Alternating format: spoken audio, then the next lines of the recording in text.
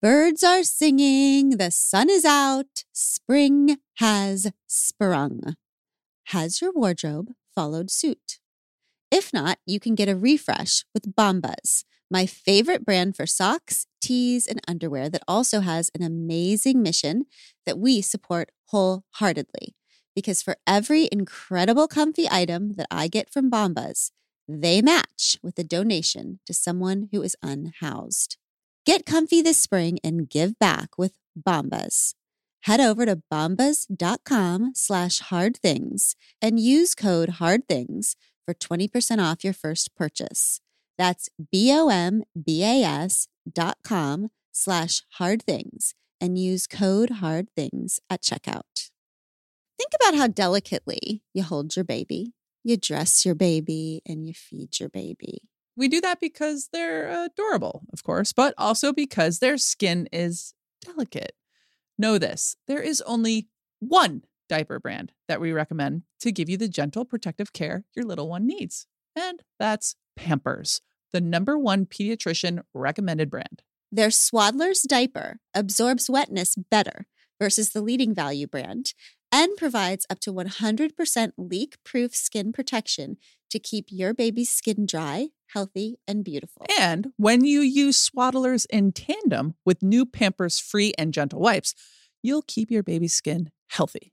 The wipes are made from 100% plant-based cloth, and you won't have to worry about tearing. With Free and Gentle, mess meets its match. That's right. So download the Pampers Club app today and earn Pampers Cash. Redeem your Pampers Cash for exclusive Pampers coupon savings and rewards.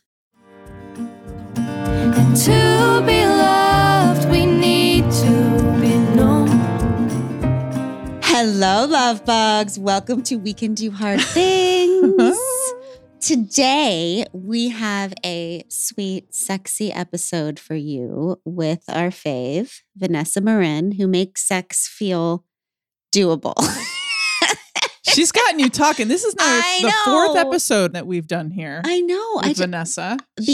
I just like the way magic. I like Vanessa's approach very much. Vanessa Marin is a sex therapist and New York Times bestselling author of Sex Talks, the 5 conversations that will transform your love life, co-written with her husband, Xander Marin. Vanessa is here to help you kick shame out of the bedroom so you can start feeling the connection, pleasure, and joy you deserve. Thank you for coming back again. We just wanted to ask you a bunch of questions today. Yeah, I'm Is ready. that okay? And I want to ask you also to tell us what people ask you the most often. First, I want to ask you this. We've done 3 episodes together already. And one of the most frequently asked questions to me after people listen to those episodes are, if I've been faking orgasm with my partner. I've heard this like 20 times, okay? If I have been faking orgasms with my partner, how do I come clean? I want to stop it now. I want to get real. I want to start over. I want to explore how to have an actual orgasm, but I'm in so much shame and fear because I've been faking it this whole time. Where do I start? So we'll just start with an easy one like that. Yes.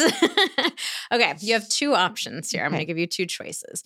But first, what I want you to start with is forgiving yourself. So nobody sets out faking orgasms to be a jerk to their partner. Like, let me figure out how I can really mess with my partner. I'm going to fake this for 10 years. And then when we get down there, then I'm really going to throw him for a loop.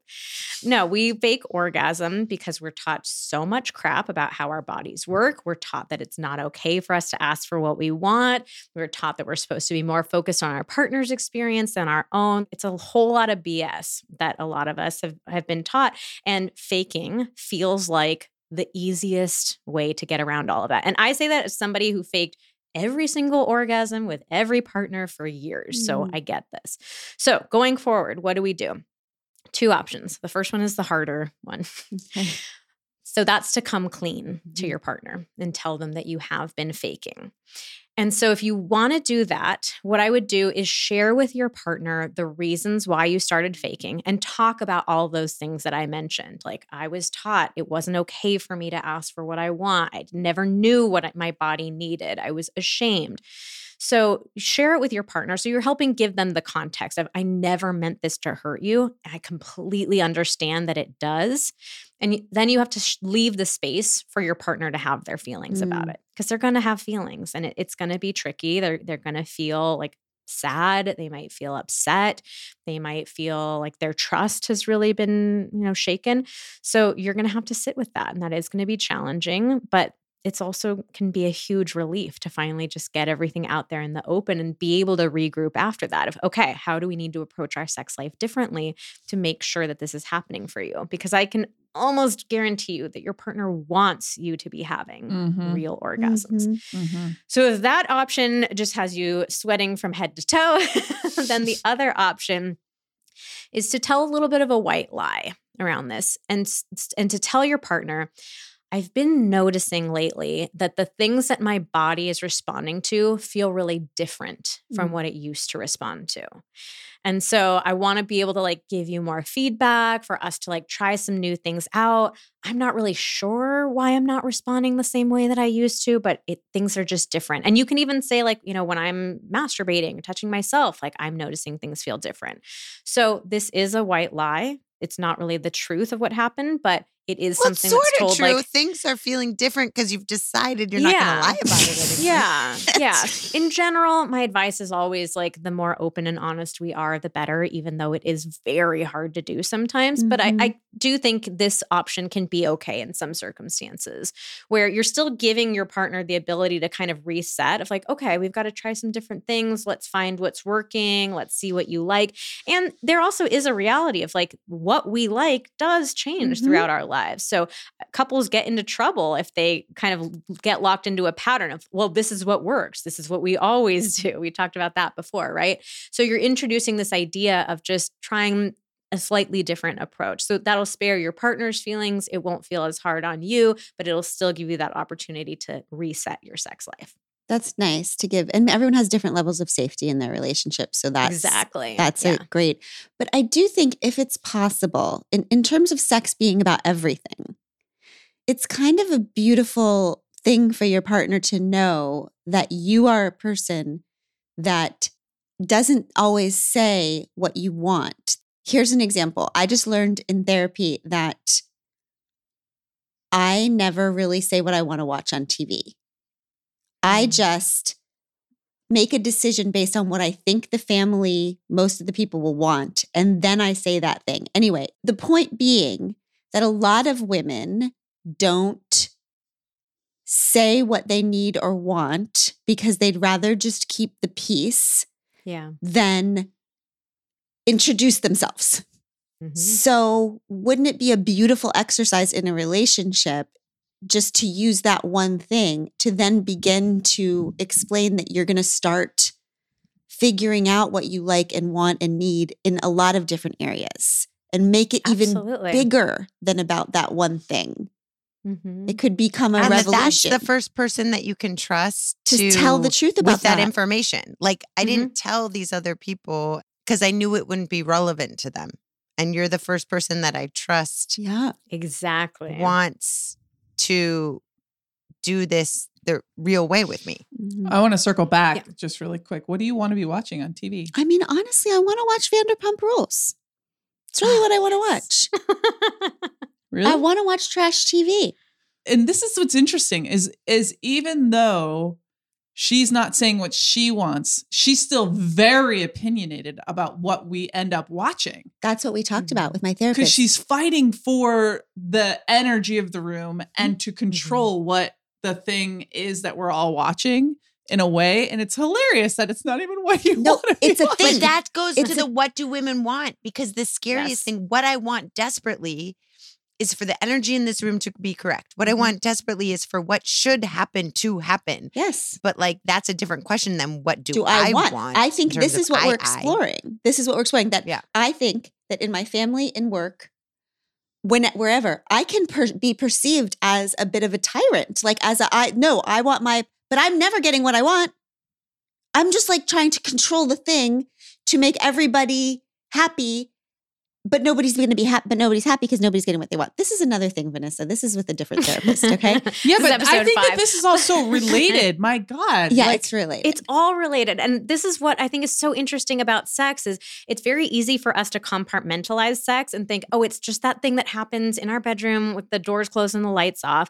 But how we show up in sex is how we show up in life.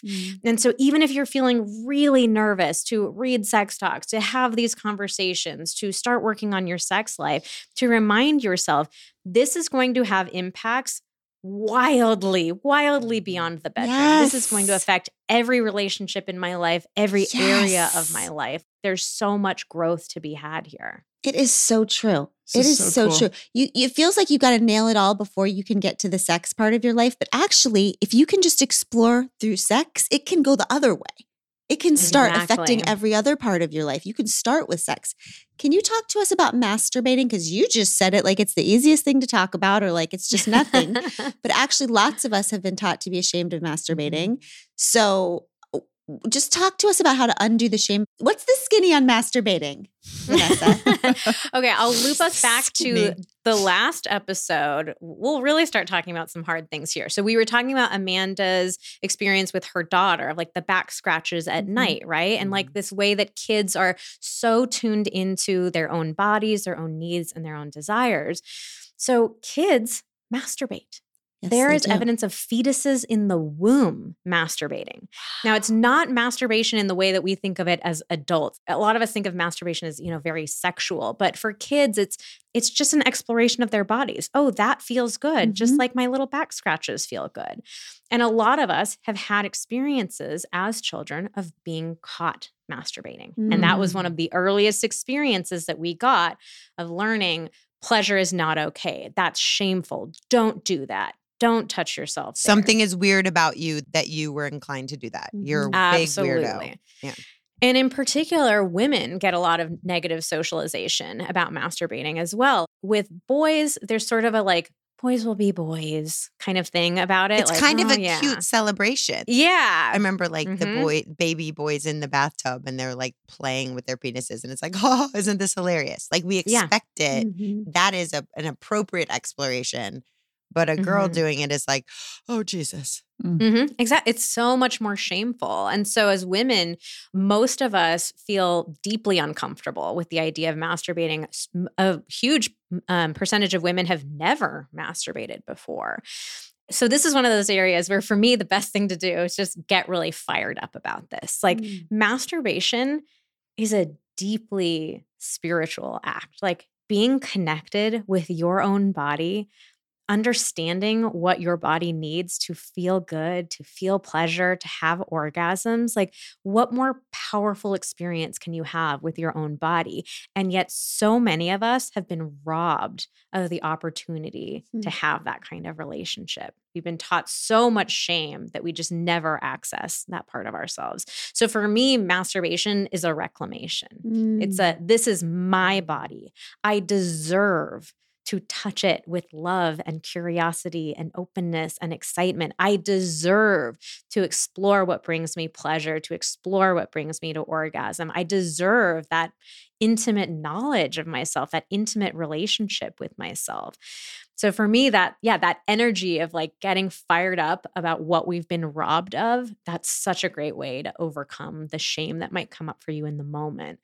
So now, let me like take a deep breath and dial that back a little bit. That was so beautiful. So, like super beautiful. Like practically, I always want to give like practical tips too. If you just feel so much shame about this, we can break it down into baby steps. So a first one would be just visualize yourself touching yourself. You don't actually have to touch yourself, just visualize it and practice getting comfortable just with that image. And then maybe the next step could be you just place your hand on the outside of your vulva and you don't move it. You're not touching anything. You're not trying to make yourself feel good. You're literally just holding your hand over yourself and practicing like breathing deeply and connecting to yourself. So, I mean, even just that can be such a beautiful experience for so many women, but take it slow and ease your way into it. And you are a fan of vibrators, I imagine? Are we all fans I think of vibrators? vibrators can be great. I mean, they can deliver an intensity of stimulation that the human body just cannot. And for a lot of people with ability issues, people on medications where they might not be feeling as sensitive, like they can be absolute life changers. Also, for people who have never really explored their genitals before and don't really know, like a vibrator is going to be a lot more intense. So it can be kind of a shortcut to like, oh, okay, that feels good. I know what that sensation is like. Yeah. So I always like to be clear. Sometimes people think, oh, well, if you're using a vibrator, like it's not the same or it's not the real thing. There's no orgasm hierarchy here. Thank you. It's just whatever brings your body pleasure.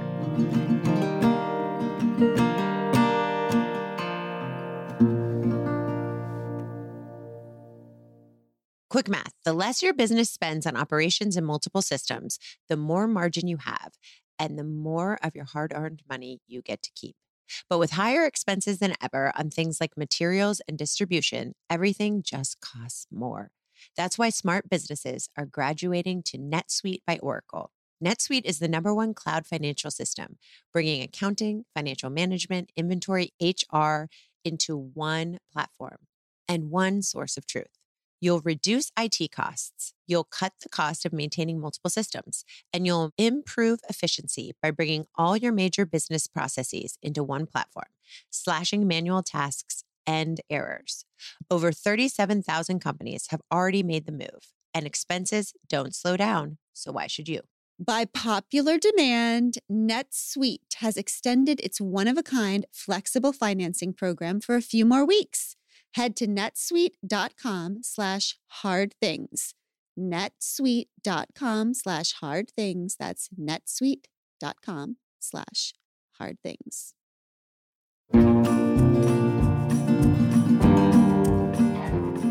Does stimulation, specifically clitoral stimulation by a vibrator, does that desensitize or make less likely manual stimulation to orgasm with a partner orgasm? That's what I was going to ask.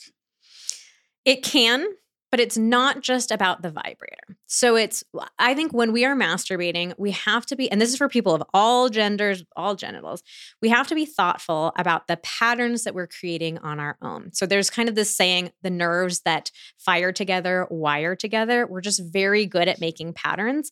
And so if you are masturbating in the same way every single time, and so that could be with a vibrator, it could be a specific technique you're using. For people with penises, it could be using a certain level of pressure or a certain level of speed. It could be watching porn, anything. If you are only doing that thing, your body just gets accustomed to it. And it can be harder to experience that with a partner. So I think an easy rule of thumb is just mix it up with yourself. We talked about keeping it spicy with your partner. Keep it spicy with yourself. Maybe like half the time that you masturbate, try something different. And then half the time you can use your old standby method.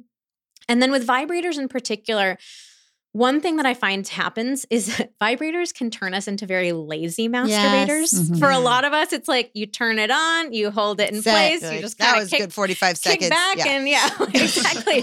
Yeah, for a lot of people, you can have an orgasm like that. It's so fast. You can have an orgasm while you're planning your groceries. Just you don't even have to think about what you're doing. It's a quick commercial break, people. Yeah. Have you seen the people who like wear, like they put an egg or some sort of vibrational device inside their partner and then they go out and their partner actually has the on and off button? So they're like walking down the aisles. In Berlin? No, they're like grocery shopping and they're like walking down the aisles and she goes and grabs like the Oreos from the aisle and she falls to the ground. Where are you seeing this? What kind of Kroger are you at? I mean, these are on my reels on IG. Oh, for shit's sake. Oh, okay. There are a lot of great Bluetooth enabled toys.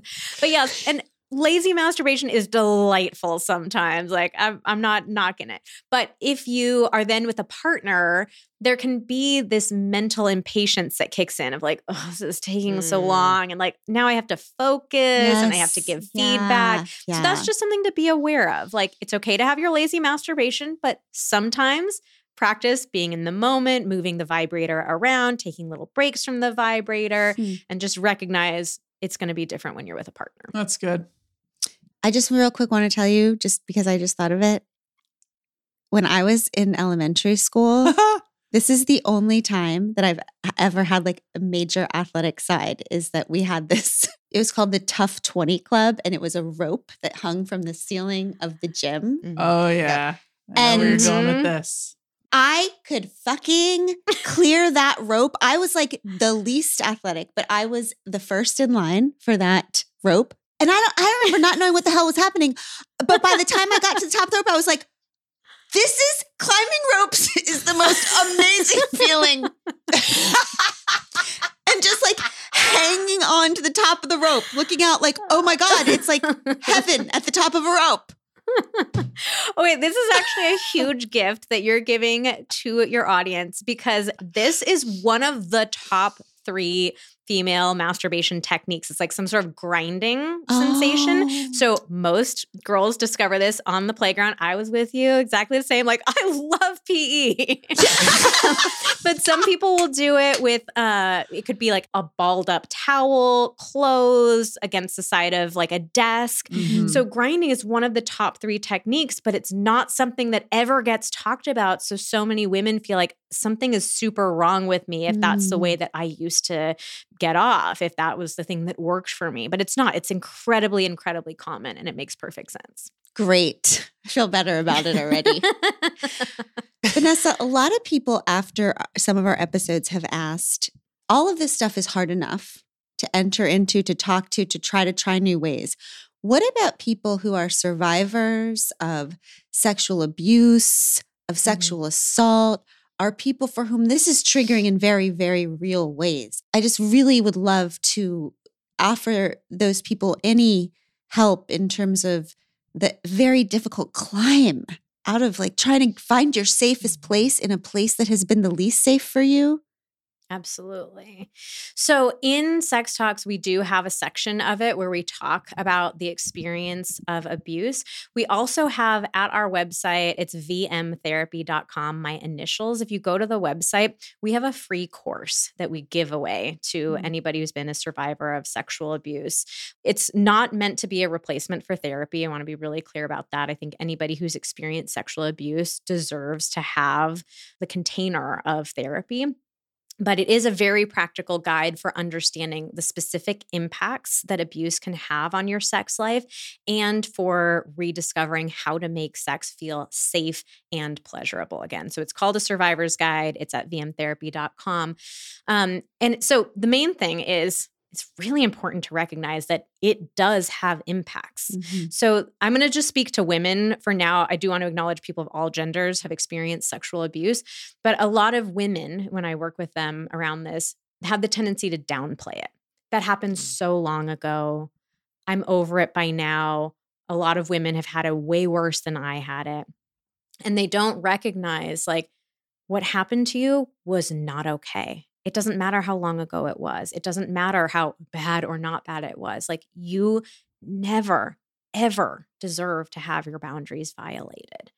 And it's very important to recognize that it is going to impact your sex life. Mm-hmm. And that can be one of the hardest things. It's like you endured something you shouldn't ever have had to endure. And you also have to deal with the lasting impacts. Yes. But a lot of women say it felt really validating to acknowledge that it is getting in the way. So some common things that can come up is you might feel yourself dissociating during sex. Like it feels like your body is there in the moment, but your brain, your spirit, your soul is like miles and miles away. You can even feel like a sense of watching yourself. Like a lot of women will say, feel like I'm up on the ceiling looking down at my body. You might have a hard time like feeling a lot of hypervigilance. If your partner touches you, you feel yourself tense up a lot, or you're always kind of on guard for when they're going to initiate. You might have low sex drive. This goes back to that enjoyment desire connection that we talked about in the earlier episodes. If your body has learned that sex is an unsafe, scary, painful, unwanted experience, why are you going to have a wild desire for that, right? So those are just some of the many things that can come up, and there's more detail in that course that I mentioned. But just being able to recognize, like, these things make sense. There's nothing wrong with me. It makes sense that I have these experiences. Why is missionary sex missionary style called missionary style? Because suddenly I was reading your book and I kept reading missionary and I was like, whoa, why are we calling this missionary? Do you know why? I actually don't know the history behind that. Where did the name come from? Did it trace back to the missionaries? And we decided to give some name to it. But it's just been called suspicious missionary sex. Yeah. I wouldn't be surprised at that because in the last episode where Glenn and you were talking about, but what is this? What is the origin of our fantasies? What is it saying about us? We are always trying to connect to the higher level of us. Like, quote unquote, what does it mean from my brain? What does it mean from who I am? As opposed to, we are wild ass animals. We were born that way. And unless it's beaten out of us, we will remain that way. But the world has civilized the shit out of us so that anytime there's anything that feels odd, we're like, well, that's wrong. And so it wouldn't surprise me at all that if it was the missionaries, they went over and saw people being luscious, joyful, wild animals. And they were like, well, we need to just rein this joy in a little bit. Exactly. We'll give them one way to do it. We'll be the do least interesting way. We'll do to their sexuality what we're about to do to their faith. And their economies and their bodily I'm going to have autonomy. to look that up now. I'm going to look up the history. You don't have to. I have feelings checked it. Lauren, our producer, just sent us something, and it says that according to Wikipedia, it is said that the name missionary position arose because this sex position was supposed to have been taught by Christian missionaries as the only, quote, proper sex position. Yep, not shocked. Makes total sense. Oh my God. Okay. We should start calling the gender binary the missionary binary. Yeah. Everything we should just start calling it missionary. And of course, it's one of the positions that's least pleasurable for women. Yeah, exactly. Too. Exactly. Of course, that's the only proper way to have it. Unrelated, Vanessa. I'm sure they didn't calculate that.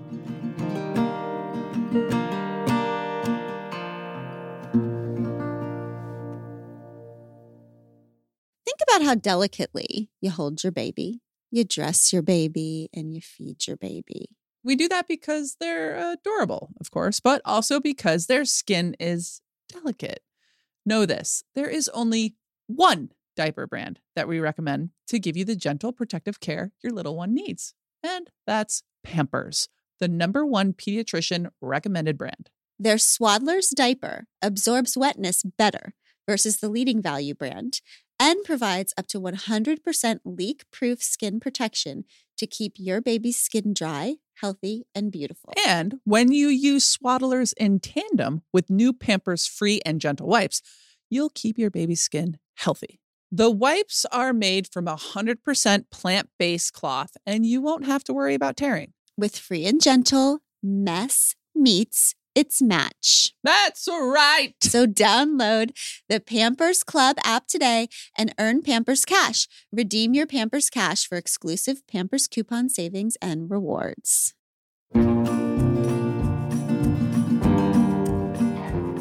I have a question around times in our lives that are more sex-filled and less sex-filled. Like this idea of quantity and how I think it's pervasive in our culture and it gets really ugly, I think, in relationships.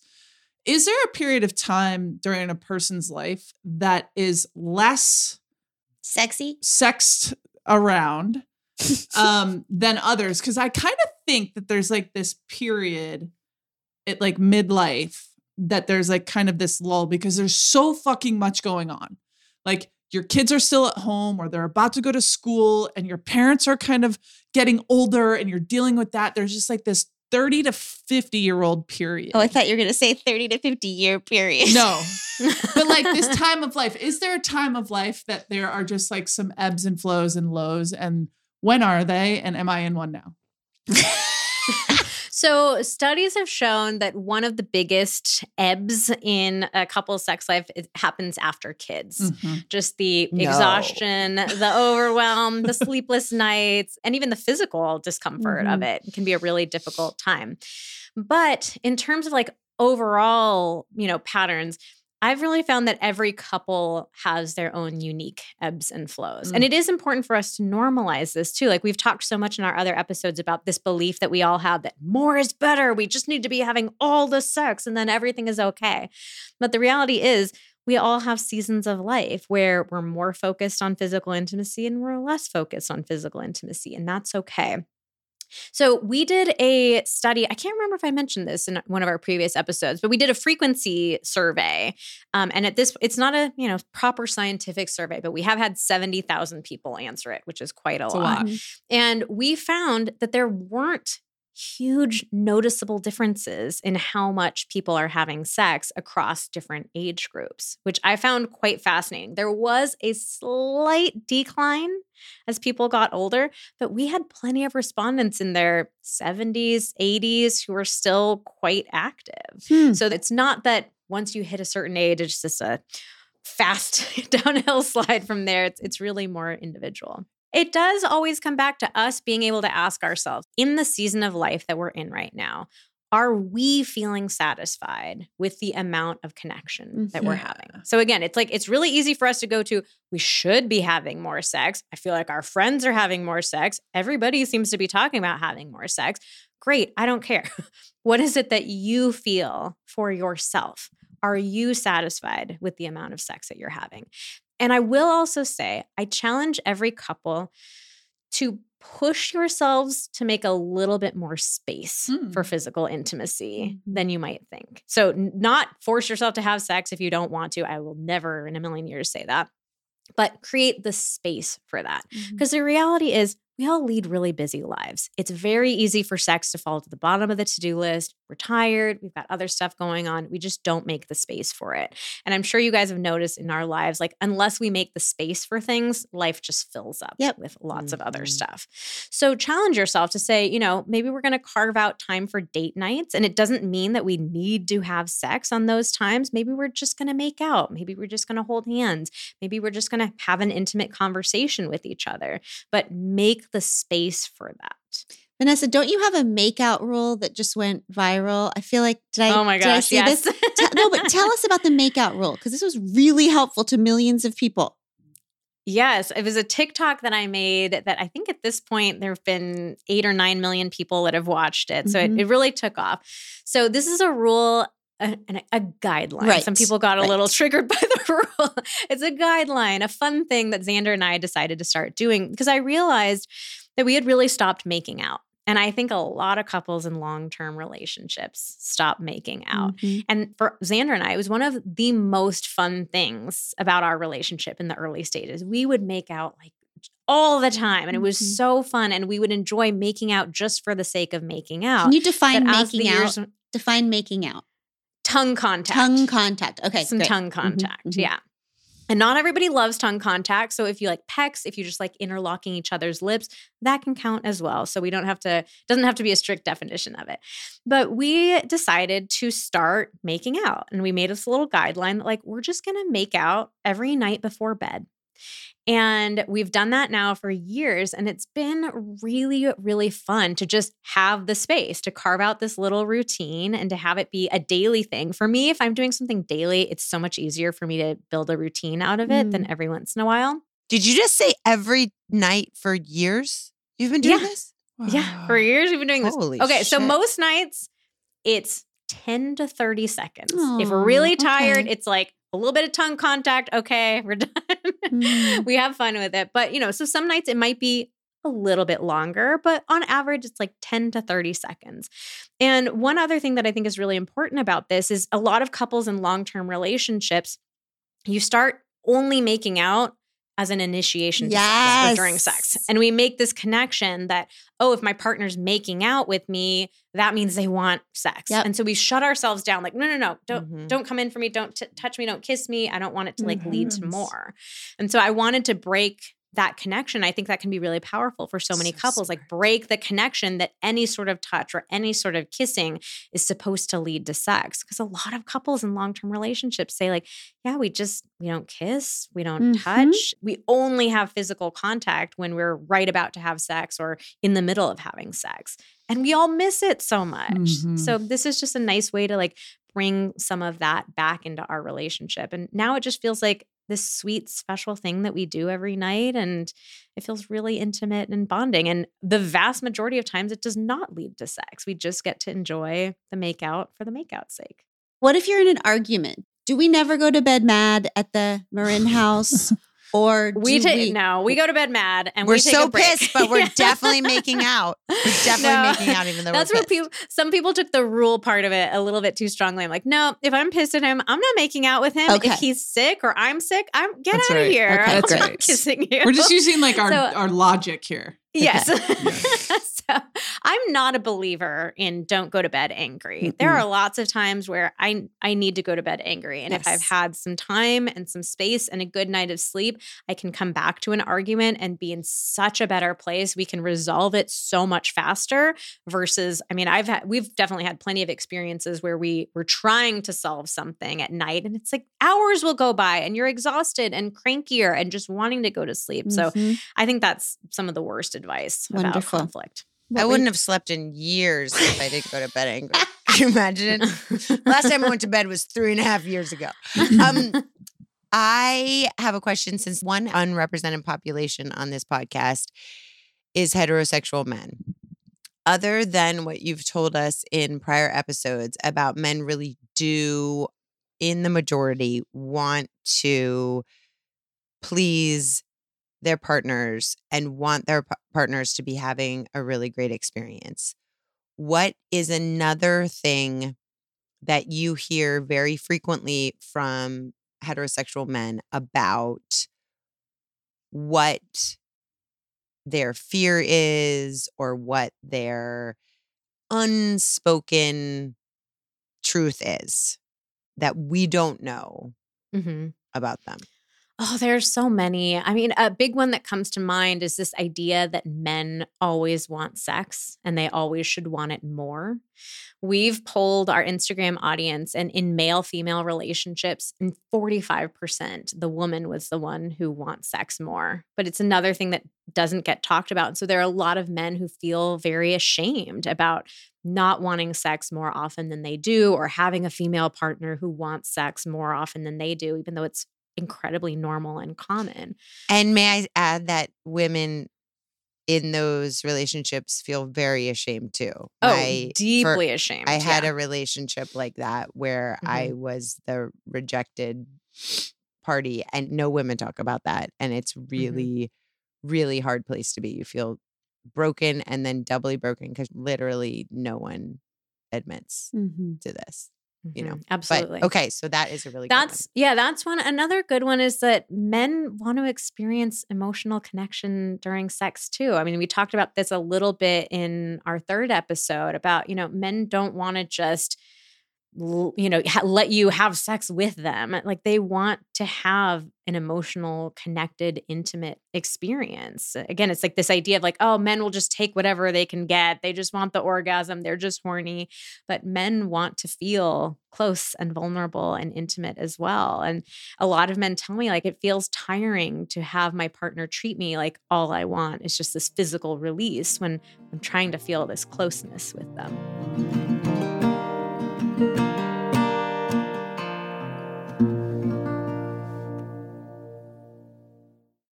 With the 2024 Games in Paris on the horizon, I've gotten nostalgic about my international career. And when I look back, there are a few things I would have done differently to make sure I made the most of my time abroad.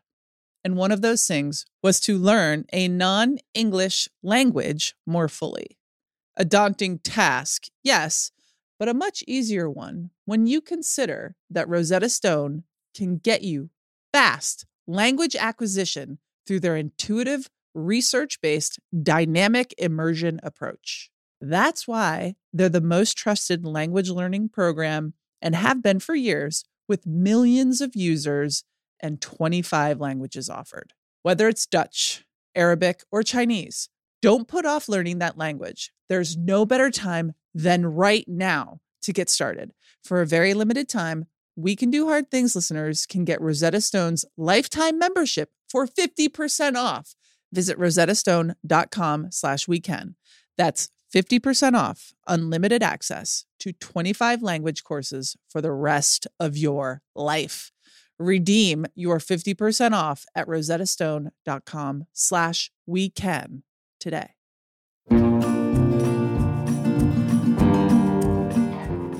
What are some things that we can do in our everyday life to increase or get us into good sex bodies? Are there foods we can eat that will make us more excited? Do oysters work? Yeah. Does exercise increase libido? What are things that can help us increase our sex drives? So the most important things that will increase your sex drive are the trickier things. The making sure you're having enjoyable sex, making sure you're feeling emotionally connected to your partner. And the top 3 one is also making sure you're not in pain. There's so many women in particular who experience pain. So those are the 3 biggies. Of course, people are always more curious about the things that are a little more straightforward, like, can I just eat the oysters? Or, right. Is there a Vanessa supplement? Is there a pill? Is what I'm looking the for. The fucking pill. No. So maybe you might get the little tiniest hit of desire from an aphrodisiac, but it's really going to be more the placebo effect. You thinking like, oh yeah, I'm just going to get this oyster and get turned on and in the mood. Foods, supplements, those things just... I mean, if you want to eat oysters, go for it, but it's not going to have this huge effect on your sex drive. In general, though, like treating your body with care and respect is going to increase your sex drive. So if that means there are certain foods that make you feel more connected to yourself or a certain way of eating that feels good for you, then that's going to be great. If there's a certain way of moving your body that makes you feel connected to yourself, makes you feel sexy, it feels good to move that way, that's amazing. And I always want to say, like, the idea of, exercising or needing your body to look a certain way in order to have great sex or to have a high sex drive is just not accurate. Like, people of any body shapes and sizes can experience pleasure and deserve to experience pleasure. And it's so interesting, that concept, because what diet culture and porn culture has taught us that, oh, no, if there's like a body we can build that from the outside that will make us sexier. I'm doing a lot of work right now on embodiment because of my eating disorder recovery. And I don't know how exactly to say this other than I'm working more on my sex life when I am in a conversation and I'm saying, like a conversation with somebody I barely know, and I'm saying, oh, hold on a second. What you just said feels weird to me. Hold on a second. I'm feeling uncomfortable right now. Speaking something from the inside to the outside to a stranger is me working on my sex life. Like it's becoming embodied enough to speak my insides on the outside or to be aligned that way.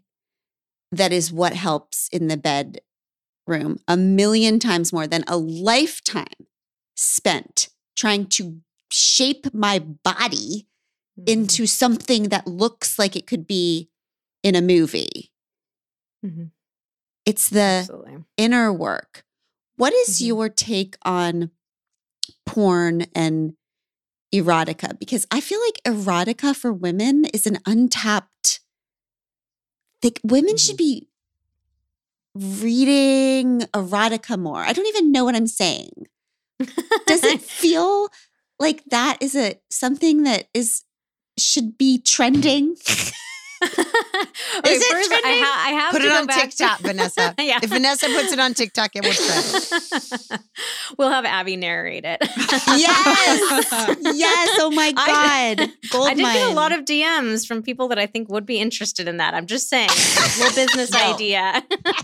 But I want to go back to what you were saying about, body and diet culture. I do think sex is also a way for us to overcome diet culture and all this crap that we've been taught to believe about our bodies. Like when we can reclaim the pleasure that we can experience. And the great thing about pleasure is it doesn't matter what your body looks like.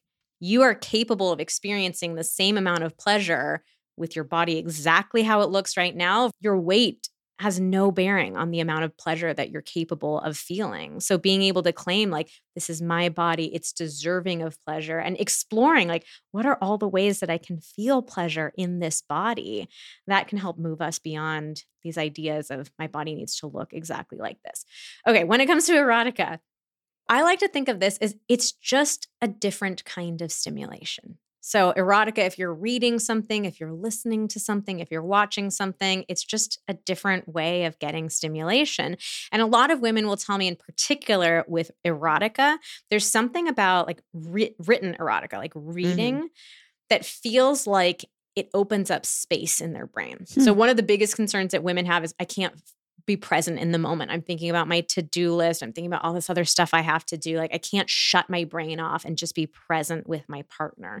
So erotica can be a nice transition time where we are reading something. It's giving our brains something to do, but it's a sexy thing to do. So we're getting that stimulation and we're helping our brain kind of like wind down and get more into the moment. So it's not this abrupt, like I'm running around all day, constantly thinking of all the things. And then I'm supposed to get into sex and all of a sudden shut my brain off and not think about any of the things. It's like this nice little wind down moment. It's more all encompassing than like, to some people, to me, like that's why I like listening. Abby loves listening to a book and lots of people do. For me, I like reading because it's all my senses. It's like I can listen to something. I'm still doing a million other things. But like when I'm reading, I have to be right there. Exactly. And that is like the presence that sex requires. So it makes sense that would be write a book, a bridge. Write an erotica book. I want to write a sexy romance lesbian novel. Why don't you? I think that's a great idea. Okay. I'll read it. You can read the audiobook. Can you imagine me trying to read it? And erotica can also give you ideas too. You can read with your partner, like, let me read you this scene. Or, ooh, I really like what they did here. It was very interesting. Or, oh, I've never thought about doing this before. What do you think of this scene right here? So it gives you some inspiration too. Do you have any good recommendations on erotica books? So I have just finished reading the A Court of Thorn and Roses series. I was having so many people ask me for my professional opinion on it. It got super popular. It was really big on Book Talk. So I finished reading that series and I definitely found it to be really interesting. It's kind of like a lot of fantasy, almost a much more simplified version of Game of Thrones type of thing, but like some just more sexy elements mixed in. So I thought that was interesting. And a lot of people have told me they really enjoyed it. So it could be worth reading.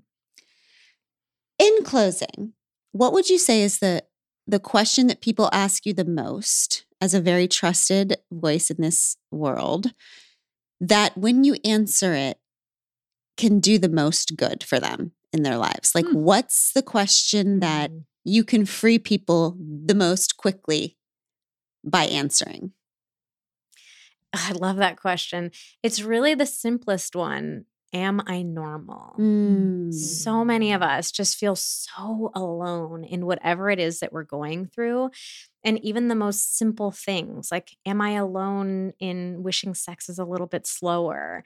Am I alone in being turned on by my partner kissing all over my neck? That question is it's one that gives us so much shame, so much anxiety. This fear, comes up so strongly for us. So just being able to share with people, like whatever it is that you're going through, I promise you, you're not alone. And even if it's something that you don't love or you wish was different about your sex life, like there are ways to address it, to talk about it, to transform it. And I think just starting with that basic reality of like, you're not alone and it's okay. Beautiful. Vanessa Marin, thank you so much. We adore you. Everybody go pick up Sex Talks. You won't regret it. And Pod Squad, you are normal. And we love you. That means you are too, honey. Well, we'll see. You are. Just don't be out here letting the Christian missionaries dictate what you do in your bedroom. All right? Don't let them win. That was never about God, and it was never about sex. Okay, catch you next time. Bye, Pod Squad.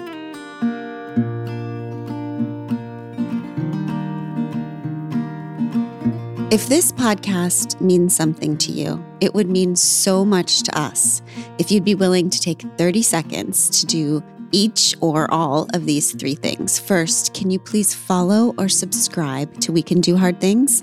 Following the pod helps you because you'll never miss an episode, and it helps us because you'll never miss an episode. To do this, just go to the We Can Do Hard Things show page on Apple Podcasts, Spotify, Odyssey, or wherever you listen to podcasts, and then just tap the plus sign in the upper right-hand corner or click on follow. This is the most important thing for the pod. While you're there, if you'd be willing to give us a 5-star rating and review and share an episode you loved with a friend, we would be so grateful. We appreciate you very much. We Can Do Hard Things is produced in partnership with Cadence 13 Studios. I give you Tish Melton and Brandy Carlisle. I walked through fire, I came out the other side. I chased desire, I made sure I got what's mine.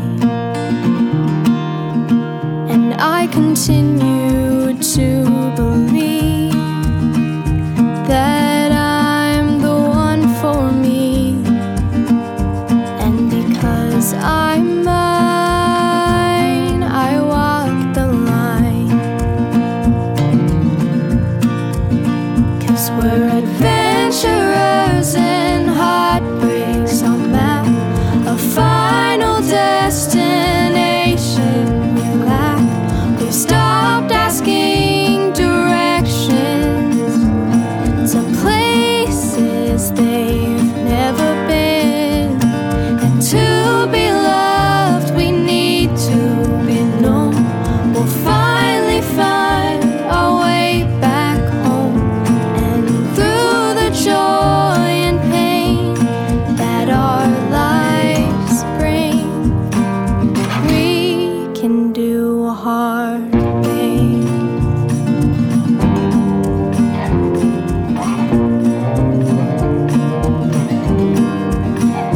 I hit rock bottom, it felt like a brand new start. I'm not the problem, sometimes things fall apart. And I continue to believe the best people are free. And it took some time, but I'm finally fine. 'Cause we're adventurers